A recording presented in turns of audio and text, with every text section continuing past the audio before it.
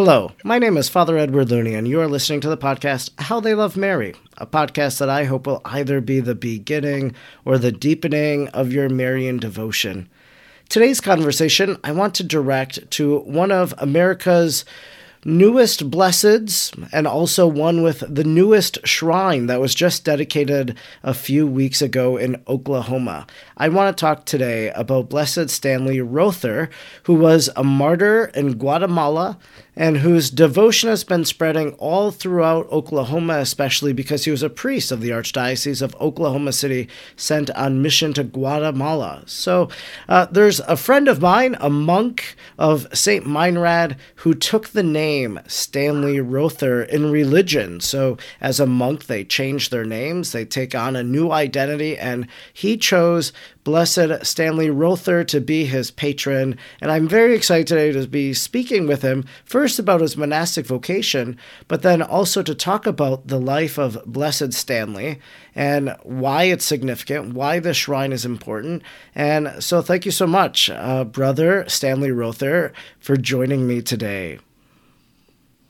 Thank you, Father Edward. It's a pleasure to be with you. Now, we go back a little ways. We have some mutual friends who are priests in the Diocese of Springfield, Illinois. That's because you were studying for the priesthood for the Diocese of Springfield. You were at Mundelein Seminary. I also was at Mundelein Seminary.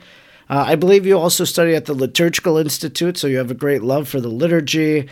And also what I know about you is you're doing further studies, I believe, in history, and that you're a voracious reader, because I see the stuff you post on Goodreads, the books you've read. I'm like, wow, this man reads a lot. So I'm sure you're a wealth of knowledge. And it's great to reconnect, especially over Blessed Stanley Rother.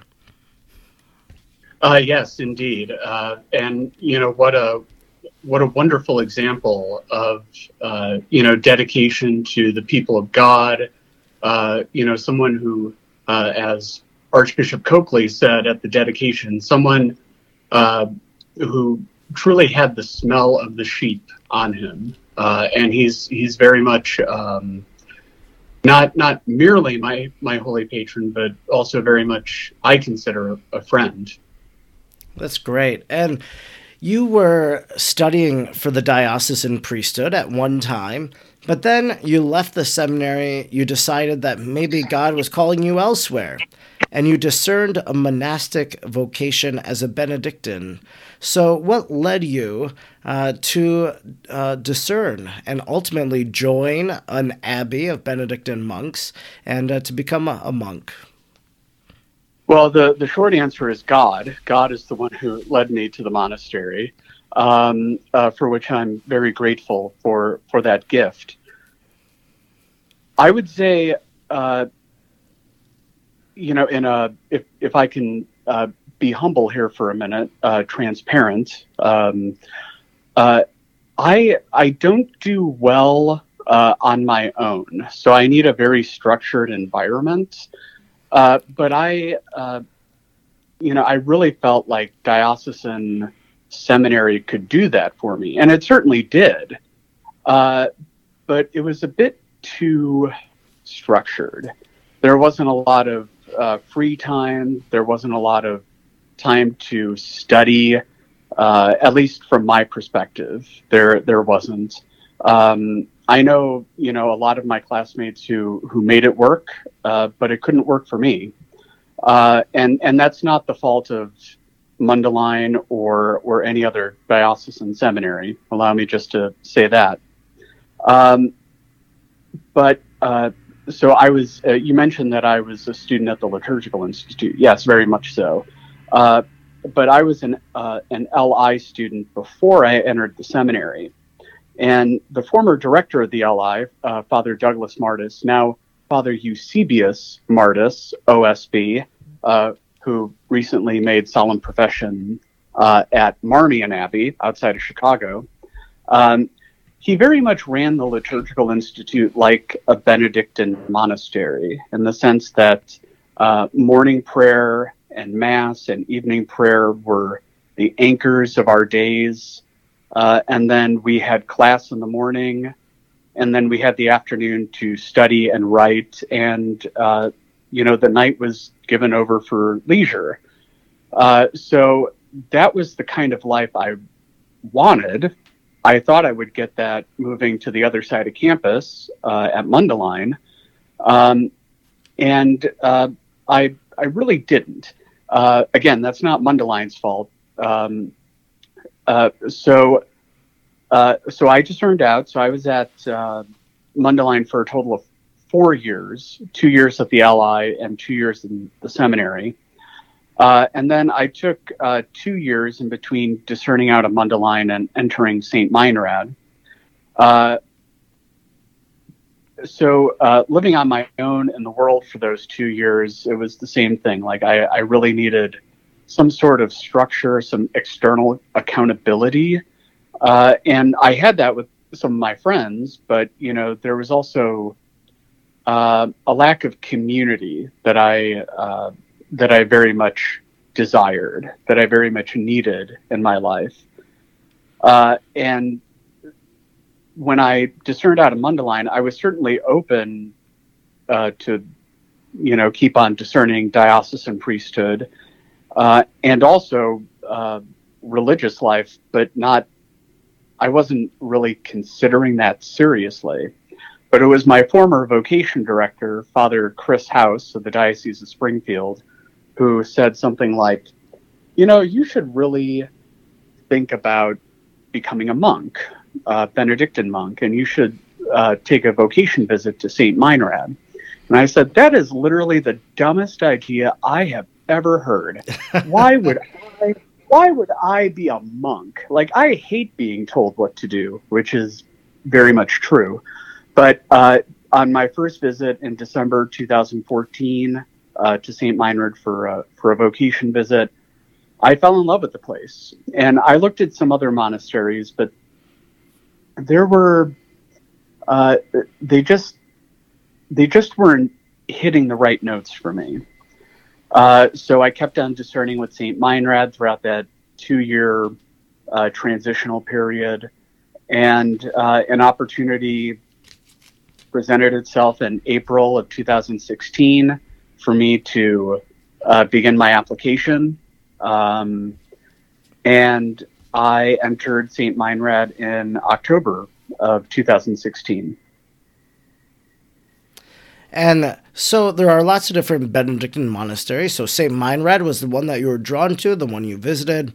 Now, I seem to recall in your discernment journey, and especially the Benedictines, first of all, have a great love for the liturgy. They are some of the great thinkers about liturgy that have written texts and so forth. So it seems, as a guy who was involved with the Liturgical Institute, that maybe the Benedictines make sense for you. But I think you went to Collegeville, and there was this member of the liturgical movement, Virgil Michael, who was a monk there, if I'm not mistaken. And somehow did he play a role in your discernment and maybe seeking his intercession? Or am I remembering this all kind of vaguely wrong? No, you are absolutely right. I've only been to Collegeville once, and that was just on a pilgrimage, actually, to pray at the grave of Dom Virgil Michael, OSB. May he rest in peace. But what I really loved about Virgil Michael, who was born in 1890, he died in 1938. He was very much an intellectual, and an academic. He had multiple doctorates in philosophy and education. But the one thing that I just absolutely loved about his writing was how he connected the liturgical action at Mass and the Divine Office with social action and economic justice in the world. And talking about how our active and actual participation in the liturgy enables God's grace to enter us and transform us into little Christs so that we can go out into the world and, bring the gospel and we can reach that through our actions and our words. And that will bring about a renewal of society. So yes, I very much fell in love with the Benedictine charism because of Virgil Michael. And it's not just the liturgy aspect, but also, what monks in the cloister can do to, by God's grace, help the world. I've had a lot of different monks actually on the podcast. So I've had a few from Conception Abbey because I went to school there and an alum of Conception Seminary College. So I had Brother Maximilian and Father Pachomius. And then recently I had the abbot of Clear Creek Monastery. He was talking about his community's newest album of Advent chant that they recorded. And so we talked a lot about Advent in that episode. But one of the things that usually comes out when I speak with a monk is they talk about how they chose their name. And so in monasticism, so you joined St. Meinrad Abbey. So you were a postulant and then a novice, and then you made temporary vows. And I think usually at novitiate, you take a new name and 3 names are submitted to the abbot, and the abbot can choose what your new name in religion is going to be, and you give rationale and such. And so you submitted, I'm assuming, Stanley Rother. So why did you include him on your list of names for possible naming in the monastic life? So that's a great question. So just a clarification, some monasteries do give monks new names when they enter the novitiate. Here at St. Meinrad, we get our new names when we make our first vows or our temporary vows. So that's after postulancy. We call it candidacy here, but it's the same thing. So I did 3 months of candidacy, a year of novitiate, and then I got my new name. The reason I chose Stanley Rother was actually kind of a dark horse candidate of a name. So I obviously this needs some explanation.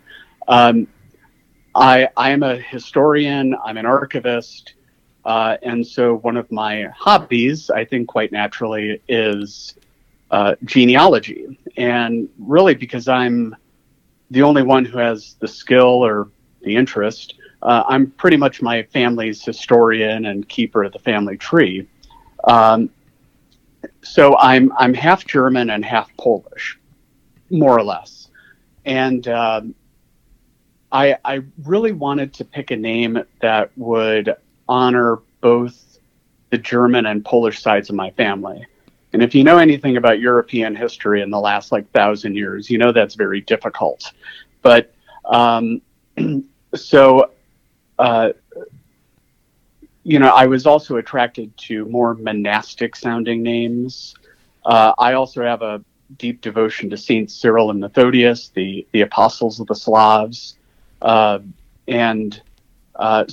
for a long time, I really thought, my name would be Cyril or Cyril Methodius or Methodius, something like that. But it was around the time Stanley was beatified, so that was September of 2017. One of the transitional deacons, who was a monk of Marmion, actually, who was studying at St. Meinrad, he offered the Sunday homily that weekend. And he talked about Stanley Rother and how he was being beatified. And I just, saw how Maria Ruiz Scaparlanda's book, The Shepherd Who Did Not Run, it was getting a lot more press because of Stanley's beatification. So I picked it up from our scholar shop and I started reading it. And it was an excellent book, and it really taught me a lot about Stanley. So then, pieces started to fall into place. My great-grandfather, on my mother's side. So my mom's father's father, his name, when he came over from what is now Lithuania, when he came over to the United States in the early 20th century, his given name was Stanislav Marcinkiewicz, which that is a very Polish name, and I really like the name Stanislav, but I thought, well, maybe that sounds a bit too Polish, and I'm not doing justice to the German side of my family. Well, again, it was around this time I started reading Scaperlanda's book, and it's like, oh wait, Stanley is the anglicized version of Stanislaw. Like, oh wow, okay, that's neat. And then as I kept reading the book, I discovered that Stanley Rother himself was from a German American family. So it just seemed very providential. And while I did not know what my name would be until about 4 days before my simple profession, and I made simple profession on January 20th, 2018. But it was about 5 weeks earlier that I knew Stanley would be my name. And you're probably wondering, like, well, how did you know? I'll tell you. It was at Vespers on the evening of December 12th, the feast of Our Lady of Guadalupe.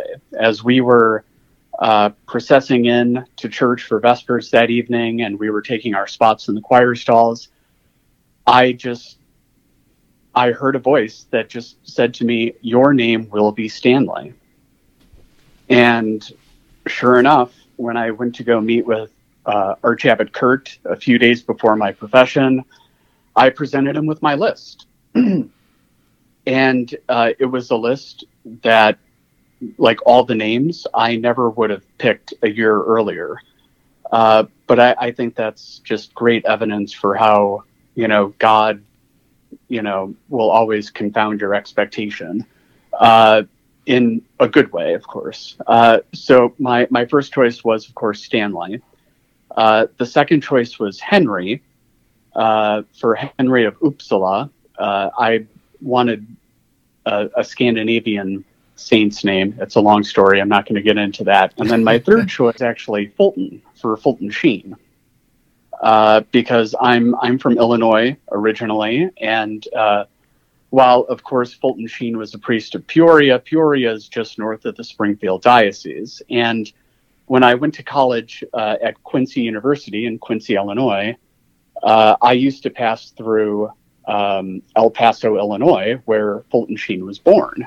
So yeah, a lot of connections with Fulton Sheen in Illinois. But as soon as I got through with the list, Abbot Kurt, sat back in his chair, and he said, "Well, what about the name Stanley?" And I said, "I would like that very much, Father Abbot." And he said, "Well, there's one caveat." I'm like, "Oh, what's that?" He's like, "Your name will be Stanley Rother, not just Stanley, Stanley Rother." And I'm like, "I can live with that." So yeah, technically, I'm one of the few monks in the house who has two first names. Technically, I mean, not people call me Brother Stanley day to day, but like stuff like this, podcasts, interviews, writings, I always try to write in Stanley Rother Wagner, so that people can see my connection with my holy patron, Blessed Stanley of Okarchi. So tell us a little bit about the story of Blessed Stanley Rother. So you mentioned that book, The Shepherd Doesn't Run, so that kind of captures a little bit, you can kind of already imagine what that means, that he stayed with his people during something, but what's his basic hagiography? So he was born in Okarchi, Oklahoma, which is about 35 miles northwest of Oklahoma City, very much a farming community. He was born into a very Catholic family. One of the reasons I chose Stanley was because he and his family had a profound Marian devotion. They used to pray the rosary together as a family. And I thought that was just absolutely beautiful. It's something that rarely happened in my house growing up. So there was that. And he was very much prepping to be a farmer. Like, that's what he felt called to at first. And he did his primary and secondary schooling at Holy Trinity Parish and their schools in Okarche. And it was after high school that he wanted to become a priest. But he had a lot of problems academically. And I appreciate your compliments that you said a few moments ago about me being a voracious reader and I'm, completing another degree. And yes, all by the grace of God. But despite the fact that I have so much schooling and education, I'm actually a terrible student. It goes back to that thing of I don't like being told what to do. And yes, I am a monk. I see the irony. We can get to that later. But anyway, but Stanley he was not academically inclined throughout most of his teenage years and adolescence and early adulthood. So, he, shifted seminaries a lot. He had to get, private tutoring for his Latin skills. So eventually he was ordained to the priesthood on May 25th, 1963. Sidebar, one of the reasons I also asked for the name Stanley Rother is in the post-conciliar liturgical renewal of 1969, St. Bede's feast day was moved to May 25th, and St. Bede is the patron saint of historians. So even though Stanley Rother was ordained using what we now call the extraordinary form, still his anniversary date is now the new memorial of St. Bede. So after ordination, he served in what was then the unified diocese of Oklahoma City, Tulsa.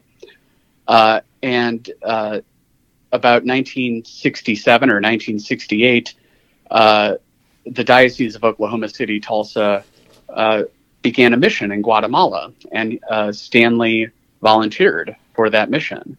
So he spent 1968 until 1981 in Guatemala at Santiago Atitlan. And during that time, he was very active in, pastoral ministry to the people entrusted to his care. He was a mentor to several men who were discerning priesthood. And, he very much, embodied the social justice teachings of the church, meeting people where they're at, accompanying them, just deliberate, slow evangelization. And one of the things that I remember from Scaparlanda's book was that Stanley had a temper, and I'm not proud to say this, but I also have a temper. So there was very much a resonance with me in all of that. The dedication to God's people, the dedication to the gospel and how it's put into practice in social justice issues, and just his kind of stubborn German commitment to doing right, which again resonated with me because I have a lot of stubborn Germans in my family. I'm not a stubborn German. I'm a stubborn Pole. There's a big difference. So one of probably the thing that most attracted me to Stanley was just that dogged determinism to be Christ to his people to the point of death. Uh, the Guatemalan government, it was trying to uh, shutter all of the works that he was doing, hospital work, uh, radio communications, because the government felt threatened that this American Catholic priest was providing all of these social services, and they felt that that could be trouble in the future.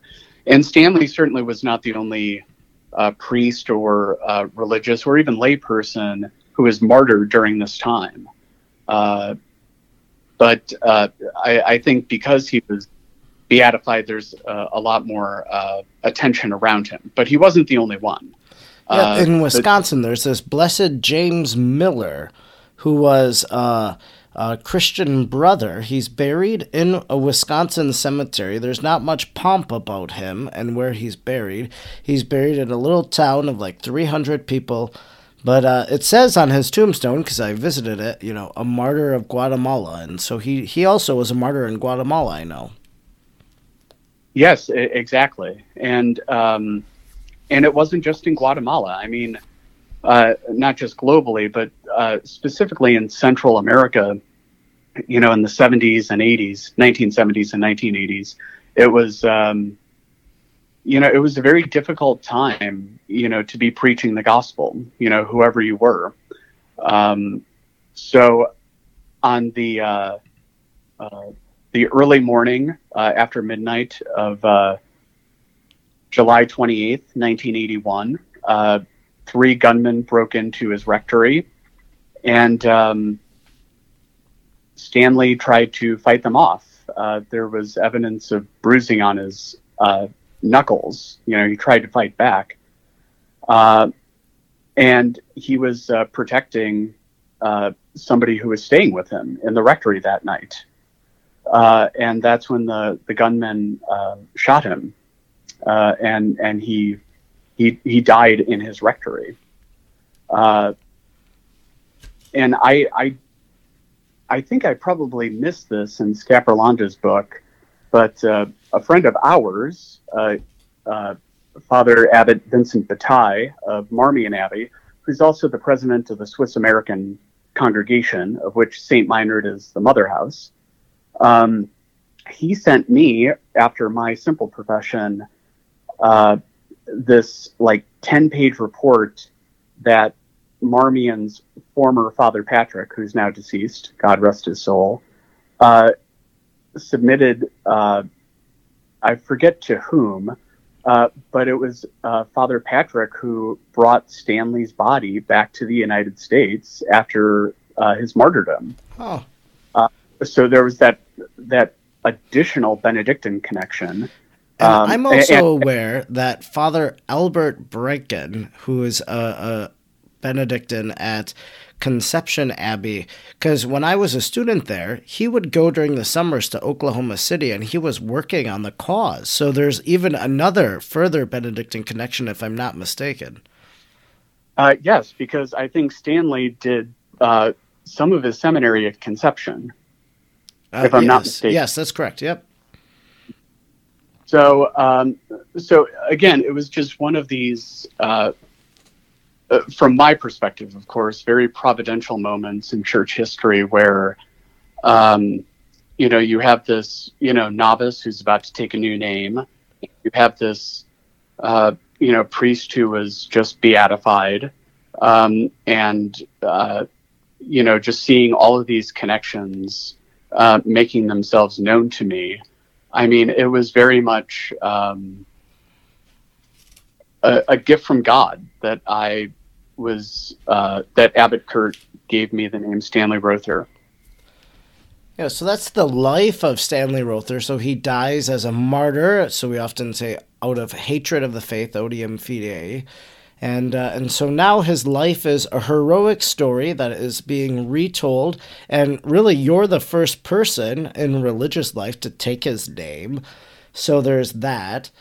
But then the Archdiocese of Oklahoma City, who sponsored the cause for beatification, so the one step left to go till canonization, which would be another miracle or two that are validated by the Holy See, and then he could become Saint Stanley Rother. But in the meantime, even though he's a blessed, the Archdiocese says, let's build a shrine to Blessed Stanley. And why do they build a shrine, and why would someone go there now? Well, I think one of the things that Catholics, really revel in is beauty.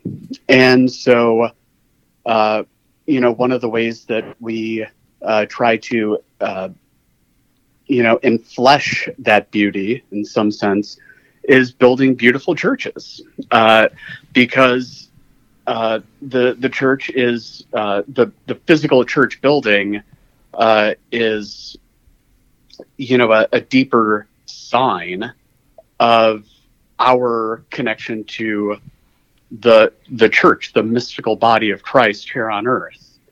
So I think building a church building that would eventually house the earthly remains of Blessed Stanley of Okarche is very much an honor, ultimately to God, but it also honors Stanley and very much the people that Stanley ministered to, as well as the people who had an effect on his vocation. And I think it serves as a very beautiful sign, not just for Catholics in Oklahoma, but all people in Oklahoma and all people who make pilgrimage to the shrine, that holiness doesn't have to be something that's abstract. It doesn't have to be something that's unattainable. It can be something that if we're honest with ourselves and with others and with God, holiness can be something that's attainable. Not easily attainable, but attainable.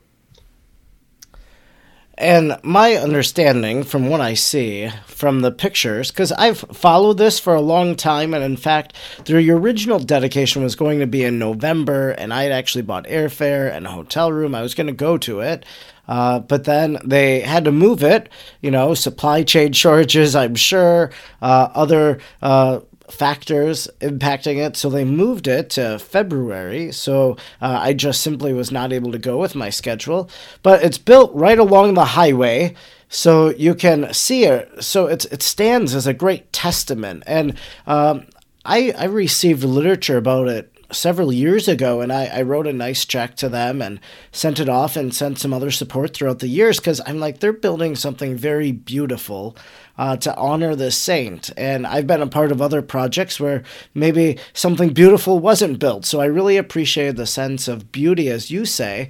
And one of the beautiful things I saw on social media, so this was dedicated on Friday in February. And then on Sunday, they had a Spanish Mass, and all of these Spanish speakers came there because they identify with Stanley Rother. And so I think it's going to be a great place for Hispanic devotion especially, and such as well. But I want to maybe just talk a little bit about the dedication. So they consecrated the altar. I've been to one of those. It's kind of like a baptism of the altar. It's very beautiful how the consecration of an altar takes place.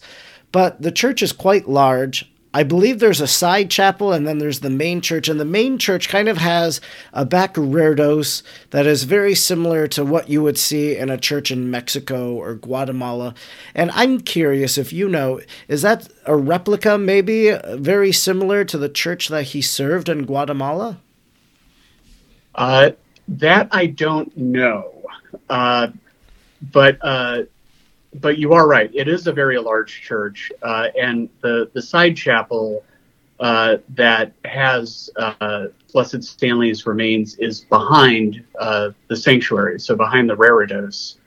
And so his whole body is in the altar in that back chapel. And there are, of course, there are relics of him in the main altar of the main church as well. And then his whole body is there, except I've read that he left his heart in Guatemala so that he could still be venerated by the people that he served down there. Yes, absolutely. And I think that's a very potent and visceral symbol of God's love for us, that the heart of this priest remained with the people he served. I think that that's just utterly just beautiful. I can't put it into other words. In your monastic life, you have been fostering a devotion to Blessed Stanley Rother because you have selected his name, or his name was selected for you. And I know from following you on social media that you have an icon that was commissioned, that was done, of Blessed Stanley Rother. And I'm just curious, what does devotion to a saint look like for you? And, because I think people here, they pray to St. Anthony. Okay, like, I lost my keys, Tony, come around, something's lost, must be found, or whatever, right? So, but how can someone actually have a real, genuine devotion to a saint? And I guess, how does that look like for you? Well, so when I hear terms like genuine devotion, I think that varies from person to person. But at least from my monastic life and my monastic vocation, what it looks like to me is, community life is a very beautiful thing, and it's something that I very much need. I need that external accountability. I need the accountability of my brothers to, spur on my good zeal, or, maybe to remind me to dial back my good zeal at times. And sometimes, though, community life can be a bit challenging. And it's certainly been a challenge for me. So when I find myself losing my patience, I'm like, Stanley, please just intercede for me right now. Like, you had a temper, I have a temper, but, please just intercede for me that, God's grace can, calm me down. So there's certainly those moments of actual grace where, I ask Stanley's intercession for, God's grace in the moment. And not obviously just for bad things, like in Thanksgiving as well, attending the dedication in Oklahoma City last week was just, it was wonderful to be there. And to see, just the full display of Catholicity in the church on display, not just Hispanic Catholics, but also Black Catholics, white people, Native Americans. It was great, just seeing that, because Stanley is, a universal sign of, the church's Catholicity, universality. So there's that, keeping that in mind. He belongs to us, but no one of us, or none of us owns him per se, if that makes sense. Mm-hmm. But I would say, like, for me, genuine devotion also includes just talking to him. Looking at, any image. I have many images of Stanley Rother in my cell, my monastic room, as you can imagine. So sometimes I'll just, be at my wit's end with writing my master's thesis at the moment, or, I've had a long day, and I'm just emotionally and physically drained. And I look at this image and I just start talking to him. Like, did you ever have a day like this where you just wanted to, rip your hair out? Oh, there's a difference. Stanley had a full head of hair. I do not. I was thinking that. Yeah. So, just having a conversation with him, it's very much relationship building. The saints are not, they're not deceased. They're not, they are, but as a friend of mine, Father John Titus, would say, they're more alive now than they ever were. And I think that's a very good thing to keep in mind with the saints, because they are alive. We believe that they're alive. We believe that they're, in heaven with God and enjoying that, unhindered view of the Almighty. And because of that, they're in a special position to pray for us.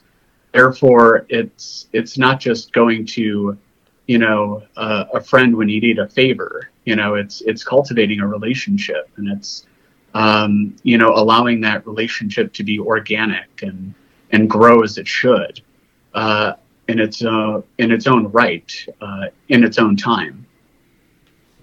Yeah, definitely. And I know, of course, right now we could be praying the prayer for the canonization of Stanley Rother. So there's an official prayer for that. We can be seeking his intercession. If somebody has some sort of miracle that they need, they can ask Blessed Stanley to obtain that miracle. That could be a part. If it is an instantaneous, long-lasting, and unexplainable miracle, could help him to become Saint Stanley Rother. And so wonderful to speak with you today, to talk a little bit about him. I don't think a lot of people know about Stanley Rother, much like they don't know a lot about some of these other American blesseds and venerables, like Venerable Samuel Mazzucchelli or Venerable Bishop Frederick Baraga and such. So I love bringing to light the stories of these American heroes who are well on their way to becoming some of the great saints of our church. So thanks so much for sharing that with us today. Yeah, thank you again for having me, Father. I appreciate it. And so if you're going to recommend someone wants to learn about Stanley Rother, what should they pick up? What should they look for? Is there a good documentary they can watch, or is it reading that book, The Shepherd Didn't Run? What would your recommendation be? So, Maria Ruiz Scaparlange's book, The Shepherd Who Didn't Run, excellent book. Henry Nouwen also wrote a book more on his reflections of Guatemala, but Stanley plays a profound role in Nouwen's book. And then I recently, while I was at the shrine dedication, of course, I had to go to the gift shop. Of course. Of course. So there's a book I picked up, and I knew about this book, but I've never actually read it before. It's called The Shepherd Cannot Run, Letters of Blessed Stanley Rother, Missionary and Martyr. So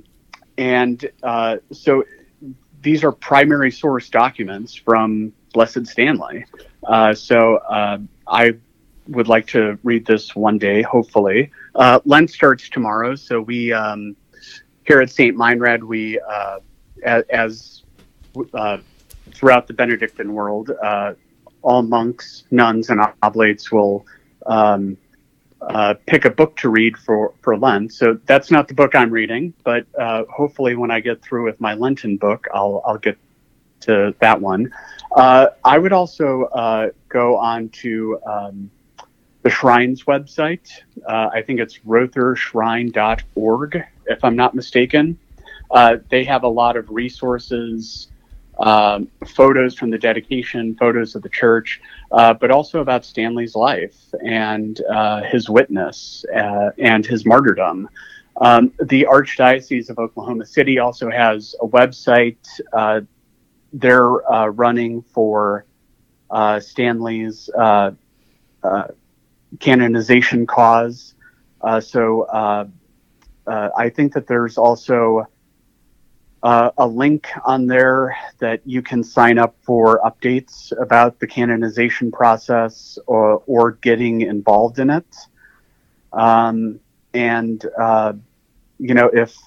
If I may be so bold, people can certainly reach out to me if they have questions about Stanley.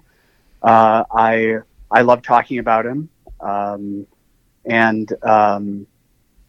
just the priest that he was, and the blessed he is now, and the path that he took. So those are just some things that come to mind. Well, those are all wonderful resources, and if people are very interested in his life, can check them out. So thanks so much again, Brother Stanley Rother Wagner, for joining me today. Thank you again, Father.